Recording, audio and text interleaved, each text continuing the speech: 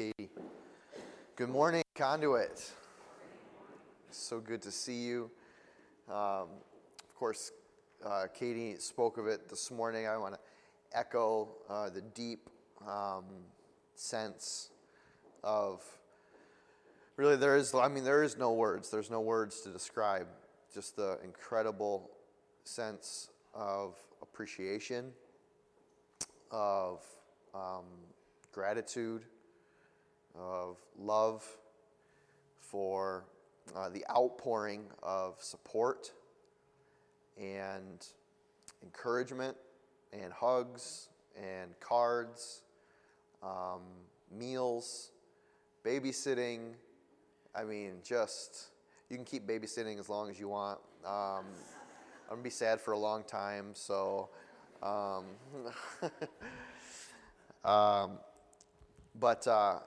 we talk about what, a lot of times we talk about what it means to receive the peace of God. Paul talks in Philippians about the peace of God which passes all understanding, right? And the idea that we have from Paul about that is that the reality of circumstances would indicate that our lives would be without peace, right? Because a common understanding is that you would be in turmoil, or that you would be in anxiousness, or that you would be somehow completely brought low by your circumstances, completely destroyed by that. But he says that we have from Jesus a peace that passes all understanding. Means it doesn't make sense, right? It doesn't make sense according to your circumstances that your heart and your soul and your mind, your whole countenance would be this way. The only thing that can bring sense to it is that the peace doesn't come from you. It doesn't come from others around you. It doesn't come from some external circumstance, but it can only be a peace that God has given to you in Jesus Christ. And I can say without a doubt that the peace that I feel, the peace that we as a family have felt, is a peace that transcends and passes all understanding. But see, here's the thing, is that the way in which God chooses to work is primarily through his people. God can and God does work autonomously on his own. Like big Red Sea parting types of moments where there's no doubt whatsoever that the Spirit of the Lord is there, performing a tremendous miracle.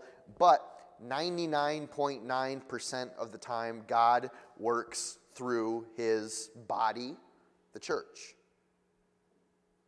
That's why we are called his body. That's why Jesus is our head, because we incarnate in our body, in our lives, the heart and character and nature of God to one another.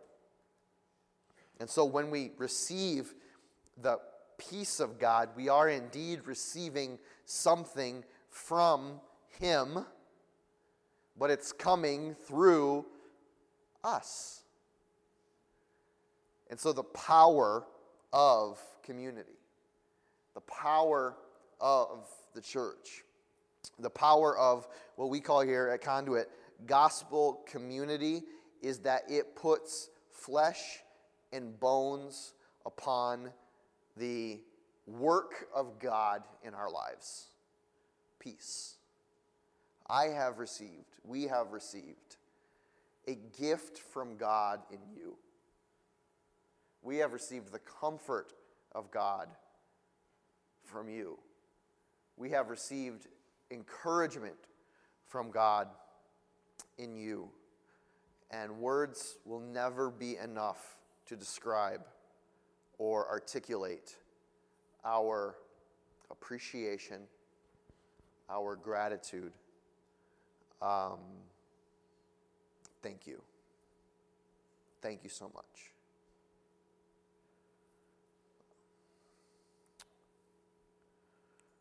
how do we transition there? Okay. Dear Lord, help us this morning.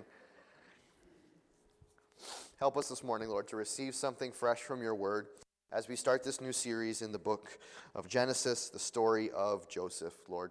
Help us to see that, Lord, we can see ourselves in the story of Joseph, both in the good and the bad, Lord. But, Lord, primarily let us know more about who you are, your nature, and your character. In Jesus' name, amen. So, yeah, we have been previewing this here for a few weeks now. In the book of Genesis, there is this guy named Joseph, okay? And we pick up his story at the end of the book of Genesis. He closes out the last 13 chapters. If you have a Bible with you, I'd encourage you to open up to Genesis chapter 37. If you don't have a Bible, there should be one in your seat, or there's a link to the one on our app, or we should have most of it up on the screen for you here. So just as a matter of background, Joseph was one of the sons of Jacob. Jacob is also known in the Old Testament as God changed his name to Israel. And so Joseph is one of the sons of Jacob, out of which came the 12 tribes of the nation of Israel in the Exodus. And Joseph's story is, I would say it's both like and unlike all of the famous Bible stories that you tell. And if I say the name Joseph, what is something that you may connect with Joseph's story? What is something that he's like? No, like think back to Sunday school. Joseph and what? Like the coat of many colors. Thank you. All right. That's it, right? The coat of many colors. Joseph and the coat of many colors. If there's a story about Joseph, it's about his coat of many colors. And is that a great story? Great story. Part of the story, absolutely. So teeny tiny to the grand thing of who Joseph is and what happens to him that I don't even know if I'm going to preach on it. But suffice it to say, dude had a coat, had a lot of colors. It didn't really end up too well for him anyway, right? But Joseph's story has all of these elements that are familiar to our lives as well. It has like incredible displays of immaturity. Incredible displays of immaturity. Joseph is like, not gonna lie, he's petty. Like he's super petty, right? He's kind of a brat, especially in his younger years. We'll see a little bit of that tonight. There's hatred, family hatred. His brothers did not like him. Joseph's brothers were at enmity with him. There's family dysfunction. There is jail time, right? Be like, oh man, someone's preaching about my family today. It's not one of these stories, right, where you're like, man, if I could just be like Joseph. If I could just have a life and attitude like Joseph. And in a lot of ways, yeah, the character traits that Joseph displayed throughout his life and the way he persevered and the way that he trusted God in the midst of his trial, yes, of course, but there's also instances to his life that, look, we want to learn from, we don't want to emulate, okay? And that's the way that it can be. But, if we had to sum up the life and story of Joseph, the writer in Genesis does that very same, he does that thing, right? And so in an effort to kind of let the cat out of the bag right away, I want to say that the story of Joseph is a restoration story. And we're going to talk a lot about restoration. Because you ever not just a restoration, but maybe a better word is a repurposing. A repurposing. So like the infamous pallet wall of Conduit, right? That everyone likes to talk with. We didn't go to Home Depot and buy the pallets and buy the pallet wood, we got the pallets, and actually Lee Mason, spent a good portion of a summer cutting those pallets up so that we could have pallet wood for the wall. We repurposed, right? We repurposed something that wasn't originally meant to be hanging on a wall, but now it is, and it's created something beautiful, even though it's not all the same. Even though on its own, if you pulled one piece down and looked at it, it would be cracked and broken and off color and not really good or useful for much more. But take all those things together, allow the Lord to repurpose something that on its own looks like it only can cause destruction, and it causes something beautiful. And Joseph's life is all about God repurposing the things that either he tried to screw up, or his brothers tried to screw up, or Pharaoh tried to screw up, or someone tried to screw up, and God said, no, I'm going to use that for my own good. I'm going to use that for my plan. I'm going to use that for my purposes. And so the main theme of Joseph's life we see in the very last chapter of Genesis chapter 50, verse 20, where he tells his brothers at the end of the story, and we'll get there, you intended to harm me, but God intended it for good, to accomplish what is now being done. That Joseph's story is a story of God repurposing the harm that was meant to destroy Joseph, but that God used for good. Okay? So, here's what we're going to do. We're going to jump into the story of Joseph, Genesis chapter 37, and we're going to read together some of this, and then we'll talk about it, okay? So Genesis chapter 37, verse 1 and 2. This is the account of Jacob. Joseph, a young man of 17, was tending the flocks with his brothers, the son of Bilhah, the sons of Zilpah, his father's wives, and he brought their father a bad report about them. Anyone's kids ever tattle on the rest of them? All right, here we go. Now Israel, or Jacob, loved Joseph more than any of his other sons, because he had been born to him in his old age. And he made a richly ornamented robe for him. And when his brothers saw that their father loved him more than any of them, they hated him and could not speak a kind word to him. Joseph had a dream, and when he told it to his brothers, they hated him all the more. He said to them, listen to this dream I had. We were binding sheaves of grain out in the field, when suddenly my sheaf rose and stood upright, while your sheaves gathered around mine and bowed down to it. His brothers said to him, do you intend to reign over us? Will you actually rule us? And they hated him all the more because of his dream and what he had said. Then he had another dream, and he told it to his brothers. Listen, he said, I had another dream, and this time the sun and the moon and the 11 stars were bowing down to me. When he told his father as well as his brothers, his father rebuked him and said, what is this dream that you had? Will your mother and I and your brothers actually come and bow to the ground before you? His brothers were jealous of him, but his father kept this matter in mind. All right, pause. First 11 verses of the story of Joseph. Opinion of Joseph in the room, all right? Good guy that you want to spend time with, or brat? Good guy? Brat? Okay. So he's egging on his brothers, right? He's like, hey guys, just want to let you know, I had a dream. It's all about you serving me. Just thought you should know. Okay, see ya. Right? That's like something that a bratty kid would do, right? I'm going to be more important than you. I am taller, have more prestige, have more authority. Oh, and by the way, mom and dad, same for you. Not only did I have one dream, I had two dreams. And just want to let you know, you didn't ask, right? God didn't tell me to tell you, but I just wanted to let you know, because after all, I'm the favorite. Okay?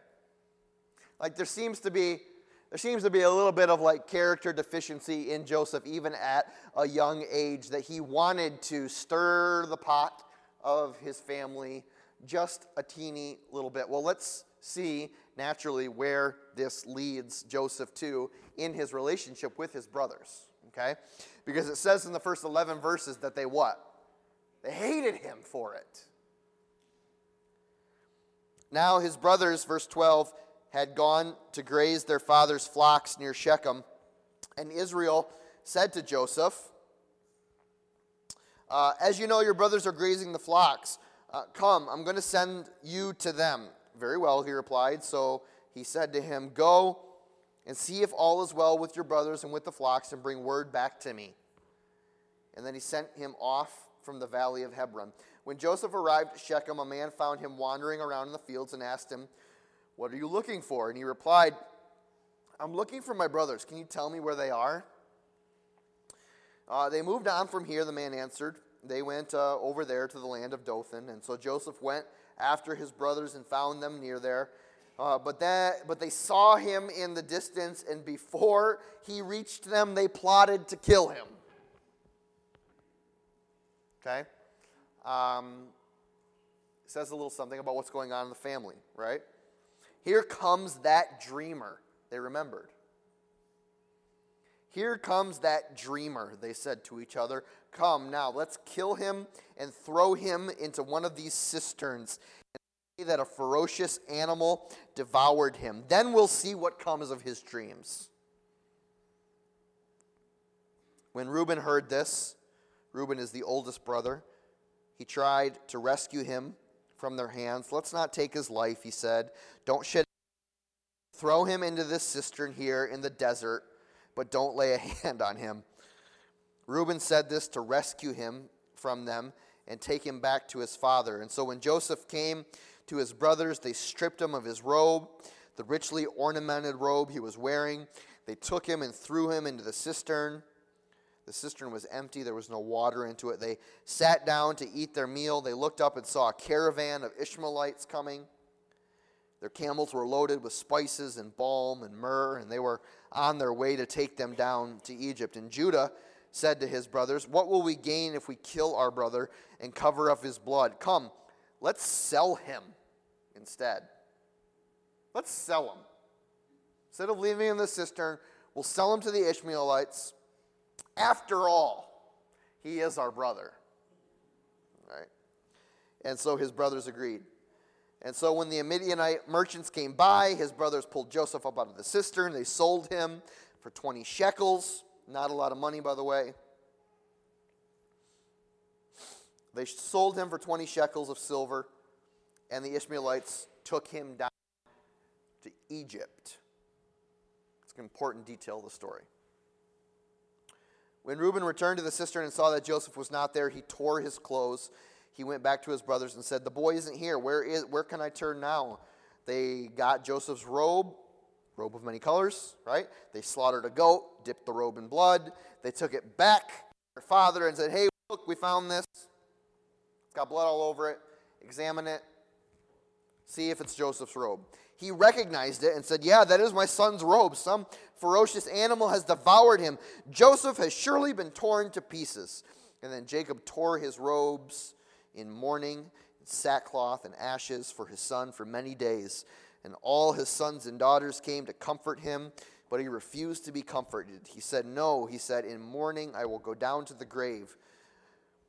So his father wept for him. Meanwhile, the Midianites sold Joseph in Egypt to a man named Potiphar, one of Pharaoh's officials, who was the captain of the guard. Now, so Joseph had a history of egging his brothers on, poking them, right? He was the favorite. He knew he was the favorite. His brothers knew he was the favorite. His parents or his brothers didn't like the fact that his father especially favored Joseph. On top of that, Joseph knew he was the favorite, and so he used that to his advantage to egg on his siblings and even his mom and dad, telling them about these fanciful dreams that he would have, right? One of the main questions that I ask of this text and of Joseph's attitude here is, why in the world would Joseph need to tell his father about his dreams? Why would he need to say anything at all? And the reality was he didn't need to. The reason that he did is because he was immature, right? He lacked maturity. He was kind of a brat, right? Not the biblical hero that we all imagine when we think of like strong, always doing everything right, like exemplar of character at all times and in every situation. Well, in this case, Joseph didn't need to say something. He said it anyway, likely because he knew that it would get a rise out of those in his family. Here's a reality. We talked a little bit about this during the Proverbs series, and it's always a good thing for us to be reminded of is this. It's like, listen, we do not need to say out loud everything that comes into your mind, even if it's from God. Everything that comes into your mind doesn't need to immediately travel from your mind out your mouth right away. Now, was what Joseph said of God? Absolutely. It was a dream given to him by God. And how do we know that? Well, we know it because later in the story, we're going to read that the dream that Joseph had, both of them, came to fruition in his relationship with his brothers and with his father later in Egypt. That they did bow down and worship him, right? But that doesn't mean that in the moment where Joseph had the dream that he needed to say it. Now, listen, when we speak, everything that we speak must be true. I mean, there is no room on our lips for deceit. There is no room on our lips for words that are harmful, right? Words that don't pass the Ephesians 4 test that we talked about during the Proverbs series, right? That are not wholesome and true and have the purpose of encouraging and lifting up others in the Lord. Everything that we say, it must be true. But the flip side of that is this, is that everything that is true doesn't need to be said. And there's a big difference between those two. Well, it's true. I speak the truth. Maybe. It may be the truthiest truth you ever truthed in all of your life, right? But that doesn't mean that it's okay to say, even if it is from God. Listen, truth that is spoken in a spirit of immaturity and outside of season, outside of the season in which it's appropriate, can cause relational tension and strife. If Joseph would have waited until the moment where his father and brothers were actually bowing down to him, held on to that truth that God had given them, and say, you know what, guys? 30 years ago, I had a dream that God would bring us to this place where you would be bowing down to me and I would be standing tall. Completely different reaction, right? Because there's a season for every bit of truth, right? Truth can be spoken in season, and it can be spoken out of season as well. Doesn't make it any less truthful. Just means that it exists for a time and a place for a reason. And when we speak truth, even in its truth, out of a spirit of immaturity, out of a spirit of harming someone rather than their good, it does nothing but cause relational tension and strife. And so let's continue, right, to examine the words that come from our mouths, no matter how truthful they may be, if the season is correct or not for those that would hear it. Now, we already kind of, I think, have come to at least, well, I've come to the conclusion, I've foisted it upon you, that Joseph was a little bit of a brat, right? And that's the reason that he maybe needed to speak about his dreams to his brothers, to his family, when no one had ever asked him, hey, Joseph, have any dreams about us serving you ever? Right? No one asked him, but he said it. He said it anyway. All right? And what did it cause in Joseph's life? Well, I think to say that it caused relational tension and strife was a little bit of an understatement, right? Bros sold him, but only after they decided not to kill him. Okay? Sold him into slavery, into a foreign land, and convinced their father that he was murdered by a ferocious animal, right? So it caused a pretty significant relational break and strife in his family. Now, if you know anything of the story of Joseph, and without going too far, we're going to get there in coming weeks, I promise you, right? That the circumstances of Joseph being sold into slavery to the Ishmaelites, and then when he traveled to Egypt, there were probably lots and lots and lots of people that he could have been sold to from there, right? But for whatever reason, however the chips fell, right, Joseph was sold to a guy named Potiphar to be a servant or a slave in the household of Potiphar. Now, what we're going to read later on is that Potiphar was a very powerful man in the nation of Egypt. He was in charge of the palace or the captain's guard that protected Pharaoh, who was seen in Egypt not just as a king or a ruler, but as God, right? That Potiphar kind of like was Pharaoh's right-hand man, his closest confidant, security guard, advisor, whatever. And so now Joseph is sold into Potiphar's house.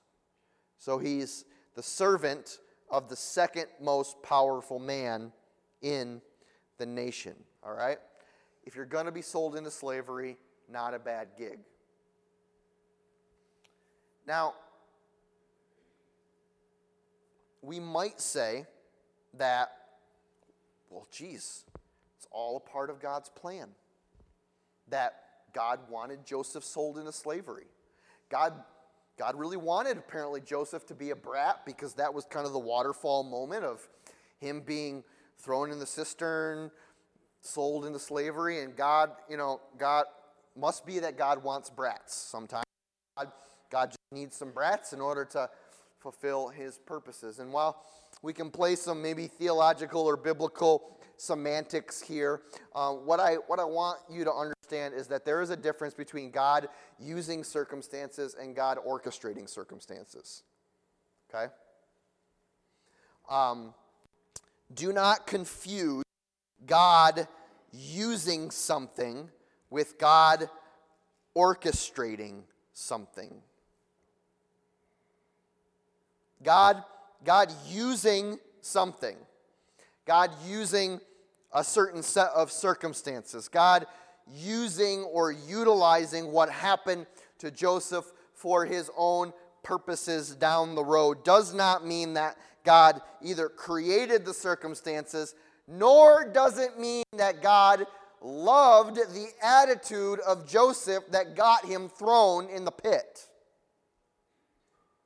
Nor does it mean that God was to Joseph's brothers, yeah, thank you for selling him into slavery. There was no other way that I was going to be able to get him down to Egypt and in Potiphar's household for this big plan that I have 30 years down the road.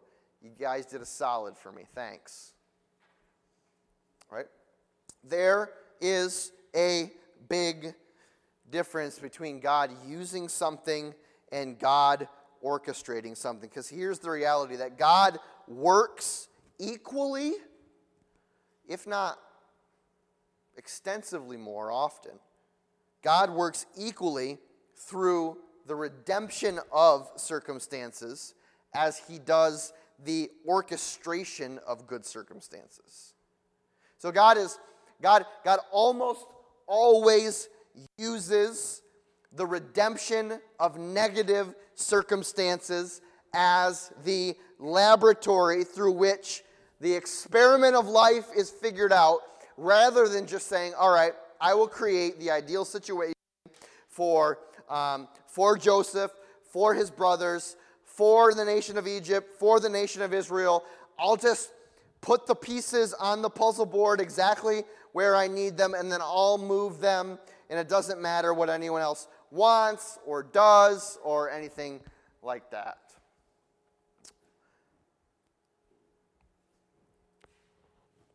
I don't know about your life, right? I know a lot about your life, some of you, right? Others of you, I don't know much about, right? I know a lot. I'm an expert on my life. Okay. Here's my experience, both personally and my experience witnessing this in the lives of those that I've had privilege to pastor over the last, decade and a half or so. That the most significant lessons that I have learned about life, the most significant seasons of spiritual growth, the most significant seasons of personal growth, maturity, character, all that's wrapped up in that. The most significant moments of my life have come at the hands of the worst circumstances of my life. That we learn almost nothing when things are good. We grow like this much. We never wander into maturity. We are dragged there, kicking and screaming, right? All the time. Our God is not, we can't say that he doesn't orchestrate good circumstances to teach us positive lessons, because all of us would have an example of that. We would all have an example of how something good happened, we learned a lot, we grew from it, like, wow, we saw the goodness of God in the land of the living, as the Old Testament says. But I bet for every one story you have about something great happening from your life from a positive circumstance, you have 5 stories about how God changed the direction and trajectory of all that you are and will ever be when he dropped a boulder on your life. When something happened that was like not expected, not orchestrated, not good, no one would ever say anything good about it in and of itself, but for some reason God immediately went to work redeeming and restoring and repairing and uncovering and revealing the parts of us that needed to wash away and strip away and flow away so that he could make us into the image and likeness of his Son. Perfect and clothed in righteousness and in faith. And what we're going to see in Joseph's life here is not that God orchestrated that he would be a huge brat and that his brothers would want to kill him and sell him into slavery, but that when those circumstances happened, Joseph's life, God went immediately to work to saying, we are not going to waste this. We will not waste it. We will repurpose what has happened to you, Joseph, for good. And this is exactly the circumstance that outcame Joseph's statement to his brothers later in life in Genesis 50, verse 20. You intended to harm me. God intended it for good. There was different plans. It was repurposed. Our last point this morning here is this, and I feel like we need to hear this. We need to hear this sometimes about ourselves. All right, because when we read Scripture and when we're hearing about Scripture, we can, I think, at least I do, become a little discouraged about where I am. Like, man, if I just had the faith of, if I just could preach like Paul, if I could just be so, like, if I could just be as bold as Peter talking to the Sanhedrin, right? If I could just be so, if I could just be such and such in Scripture, like on top of my game and be really living for Jesus, and everything would be. And it's easy to get discouraged about our walk with Jesus when we pick up our Scripture and we say, well, I mean, everyone here is just a shining example of what it means to follow the Lord and be faithful, and like, I just can't do this and I can't live up to this, and we're not trying to live up to anything, right? We're not trying to create any idols, any spiritual idols in our lives. You know, Joseph isn't our idol. Abraham isn't our idol. Moses isn't our idol. Paul isn't our idol. Jesus is our idol, right? Jesus is everything. We say that's our number one core value here, that Jesus is everything, that the only good thing inside of me is Jesus, right? The only thing good in me is Jesus. Right? There's no goodness, there's no character, right? There's no morality, there's no high ethical standard. There's the Holy Spirit of God through faith in Jesus Christ. That if you see anything good in me, if you see anything good in us, if you see anything good in the church, it's because you are seeing Jesus in us. And so if we have standards to reach, if we have examples to say, we want to be like that and we want to emulate that, and we want to exemplify that, you better be making your example Jesus, because he's the only one who won't disappoint you. I will disappoint you. He will disappoint you. He will disappoint you. She will disappoint you. He will disappoint you. They will all disappoint you. And when you look at the life of Joseph, you'll be like, bro is disappointing me and everyone around him all of the time. Because just like you and just like me, Joseph has not arrived. And it's okay. It's okay. It's okay to be like, yeah, I'm working this thing out, man. This following Jesus, this understanding the Scripture. Man, you know the people that worry me and scare me the most is the people that know what they believe about everything in here. Oh, I believe it completely. Man, because there's some things in here that are really like, gosh, Lord, I want to believe. Help me with my unbelief, Lord. Help me with my unbelief. That know every single answer and have something to say about every single thing that would happen in your life and my life. Man, I'm just not there, and maybe we are all just getting there. But like, I'm coming to this realization, even in my own faith, that God uses continual circumstances to promote my spiritual maturity, and not the other way around.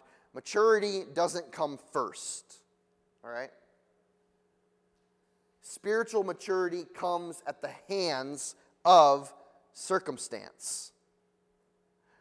Growth comes at the hands of circumstances. And so the reality is that we are in a much more spiritually honest place when we can embrace the place that we are in as the place of God's most significant development of us thus far.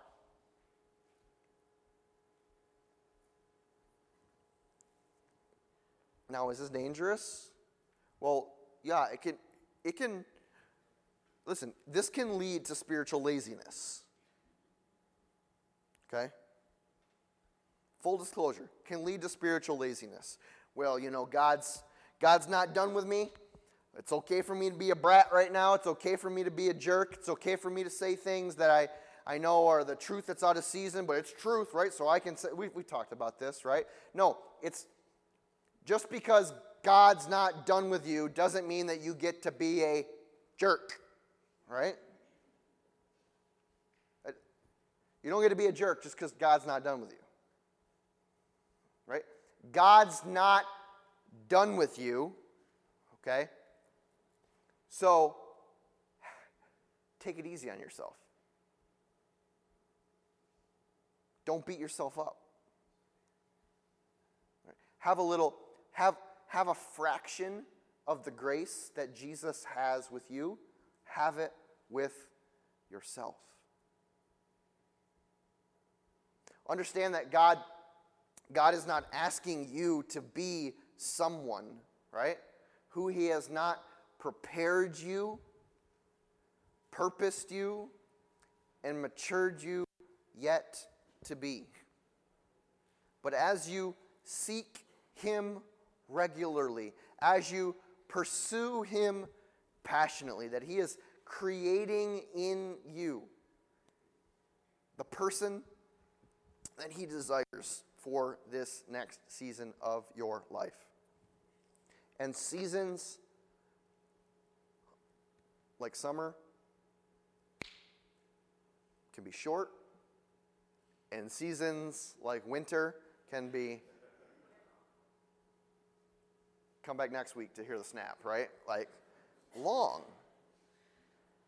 How long was the time frame between when Joseph had the dream and when the dream, like the reality of the dream, actually came true? And how much did Joseph go through in that time frame? We're going to read a lot. He had good times, and then it got bad again. Then it got good times, and then bad again, and then good times, and then the dream. Like, oh yeah, I remember I had a dream when I was 12 that this happened, and hey, here we are. God, thank you for the patience of the season to sit on the truth of your promise to me for what is to come. Somebody take a picture of the clock. I'm done 10 minutes early, okay?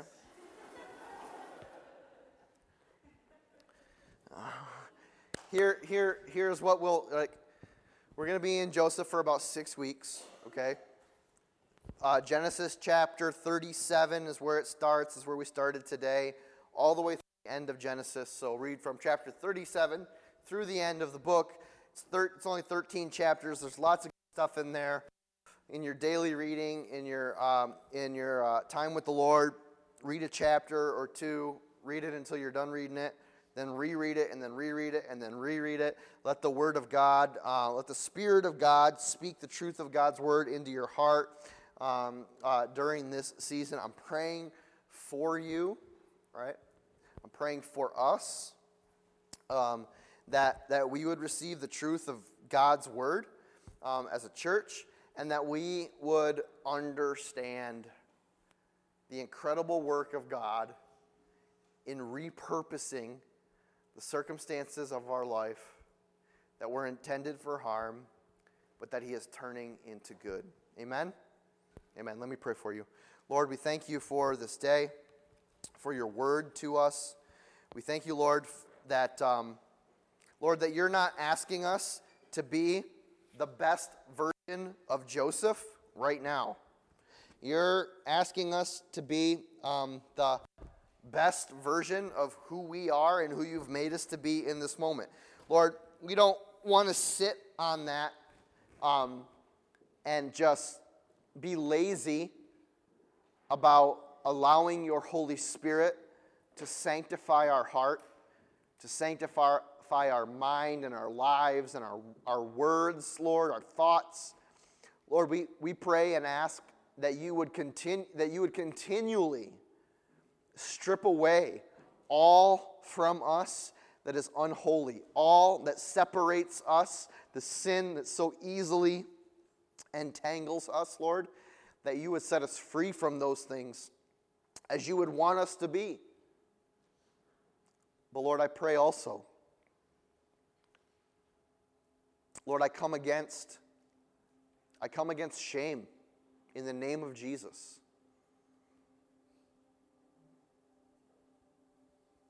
I come against guilt in the name of Jesus. I come against every evil and poisonous and toxic word that the enemy speaks into our heart and into our minds, Lord. Telling us, Lord, that we are not worthy of your love, that we cannot receive your grace because we haven't arrived there yet, that we're not mature enough yet, that we're not healthy enough yet, that we're just weak. Who do you think you are? Father, tell us exactly who we are. Speak, Lord. Speak our names. Lord, tell us the names that you have given to us in heaven. Let us hear louder than every toxic word, louder than every deceitful word from the enemy, Lord. Let us hear your truth spoken into our hearts, that we are loved, that we are redeemed, that we are restored, that we are made new. Thank you, Lord. We worship you, Father. We worship you for your goodness. We worship you for your holiness, Lord. We worship you in your glory, Father.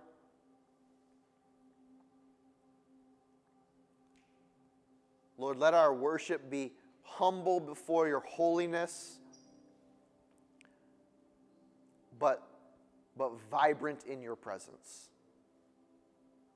In Jesus' name, amen.